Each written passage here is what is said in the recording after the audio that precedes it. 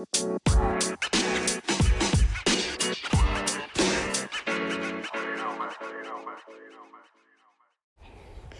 once you've got that niche kind of figured out and kind of narrowed down into what you want to do, what you're going to go and do from there is, try to figure out maybe what type of product or what specific type of service you want to deal with. And so I don't know if we've really talked about search engine optimization, but there are kind of two ways to look at it. There's the perspective of the customer searching, and then there's the perspective of what your actual store or site or, page looks like. And so, a search engine is basically anything that you search, and it has its own rules on its own platform. So pretty much anything, Medium for blogging can be a search engine. Spotify for podcasters is a search engine. YouTube is a search engine. Etsy is a search engine. Spotify, I wouldn't call it necessarily a search engine. GoDaddy is a search engine. Amazon is a search engine. You kind of get my point. It's like anything that you're able to search to look up information. It can be very tailored information, specific information. Like way back in the day, I remember Alibaba and Amazon, I used to get textbooks off of there. I was never searching for, I don't know if Amazon Prime even existed.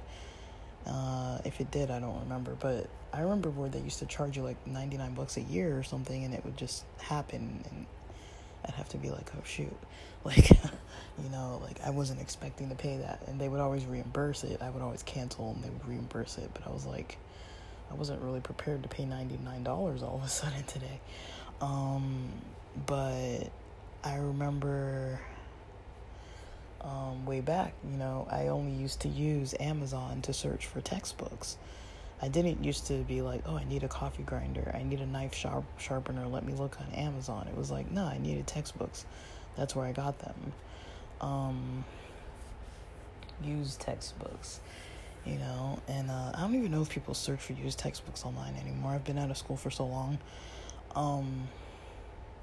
But that was one,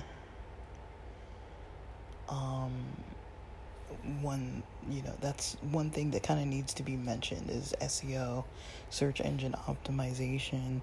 You want to consider, you want to keep that in the back of your mind before you even get to it. What's the search gonna look like? Start studying. So you're gonna look at once you choose a niche, you're gonna look at other people's sites within the certain platform that you might be interested in using. Now, you might not know which platform is best for you. Certain platforms are best for certain things. I would say if you had to compare platforms like eBay versus Amazon versus Etsy versus Shopify requires you to kind of make your own store. There's a little more competition with that. The cool thing is you can get a .com, you can get your own domain name and have your own legit store. On Etsy, I think you can do that too. I'm pretty sure you can do that on Etsy. I don't recall, but I've never done it, and I don't know anyone who has done it, but Etsy, the cool thing is you can see everybody else's products. So if I had a niche again with like web design and making banners, I could search that in Etsy. I could search in eRank or Everbee and see, is that niche within the niche of web design, is it more profitable to make banners, or is it more profitable to make some kind of like a homepage template? Like, what would be more profitable? Is the user interface design more profitable? You can kind of look at these. There's numbers. You can look at these sites, and like eRank and Everbee can help you see the numbers of how many people are selling or which sites are doing well, and you can look at those sites and see, okay, like they have this, they have that, and I'm not saying copy it. You want to offer something that's different. You always want to offer something different. You always want to take a unique approach. The more you learn about these platforms, learn about Etsy, learn about Shopify, learn about Amazon, learn about eBay, learn about them, learn about best practices for the site you want to use. And it might take like 1 or 2 days of just binge watching, content. I would say find 1 or 2 YouTubers. You can pay for classes too, but I would caution, find 1 or 2 YouTubers that has proof of the money they made and proof of the methods they used to make that money, and that shows you for free how to do it. Choose 1 or 2 that use the same platforms all the time and watch almost every type of video that they have. And every time there's something you don't understand, write it down and then have a method of looking those things up in other places. I mean, it sounds excessive, but I like to have about 5 resources on the same topic. So if I want to know SEO best practices for Etsy, if somebody mentioned that in one of the, tutorials I was following by one of the content creators who I know has proof of their work, of their stores, of the money that they're bringing in, of their ad spend, like they break it all down, and they've got successful courses where they're teaching people to do the same. If I have something like that to kind of go off of, I would look up topics and I would say, okay, SEO for Etsy, I don't really know what to do. Like they mentioned that's something I need to learn. So I would look it up and find maybe 5 different people that seem like they know what they're talking about, who have proof, and look at different people's content about how they ranked using, SEO best practices through Etsy. And usually you're going to start hearing people say the same thing. That's why I said maybe 5 people. It's a lot, but it's like if you don't know anything, after listening to 5 people, you'll know kind of like in general what some people are doing that seems like it worked for them. One thing you're really going to want to find out is the people who are doing the best, are they having expenses out of their pocket for ads? Are they promoting some other way? Do they have a podcast? Do they have a blog? Do they have Instagram? Like, are they promoting through some other traffic method that's sending people to their Etsy store or their Shopify store or their Fiverr link or their Upwork services? What do they have? Where are they getting people from? How long did it take them to do that? How much money did they put in? Because one thing I've noticed is it seems like there's a lot of people on YouTube who are like, oh yeah, make like $15,000 in one day. Now you can make $15,000 in one day, but how much did you spend? And how much is your actual profit? There's revenue and there's profit. How much did you actually profit?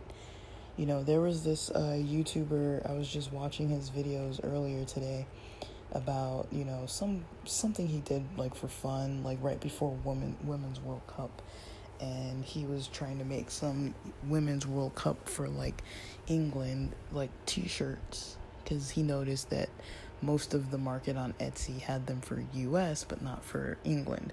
So he made some shirts. He was able to get them ranked within that. He was trying to only do this in 24 hours. He got them ranked, and then he basically ranked, but he only sold 3. 4 of them went to cart but never got fully purchased. But out of his whole entire thing, it's like he made like almost 50, I think like 50 something dollars. But after all the fees, it came down to $10 after he sold the 3 shirts. He got $10 profit. Now for one day, $10 profit isn't that bad. And that's without ads, that's without any kind of like having to make some like social media presence and like doing that whole thing. So people have shown that you can make money within the day. But how sustainable is that? How long are people going to be buying those England, Women's World Cup t-shirts? How long are they going to buy it for? Once the World Cup is over, if your team doesn't win, people probably aren't going to keep buying those shirts. They're very like time sensitive.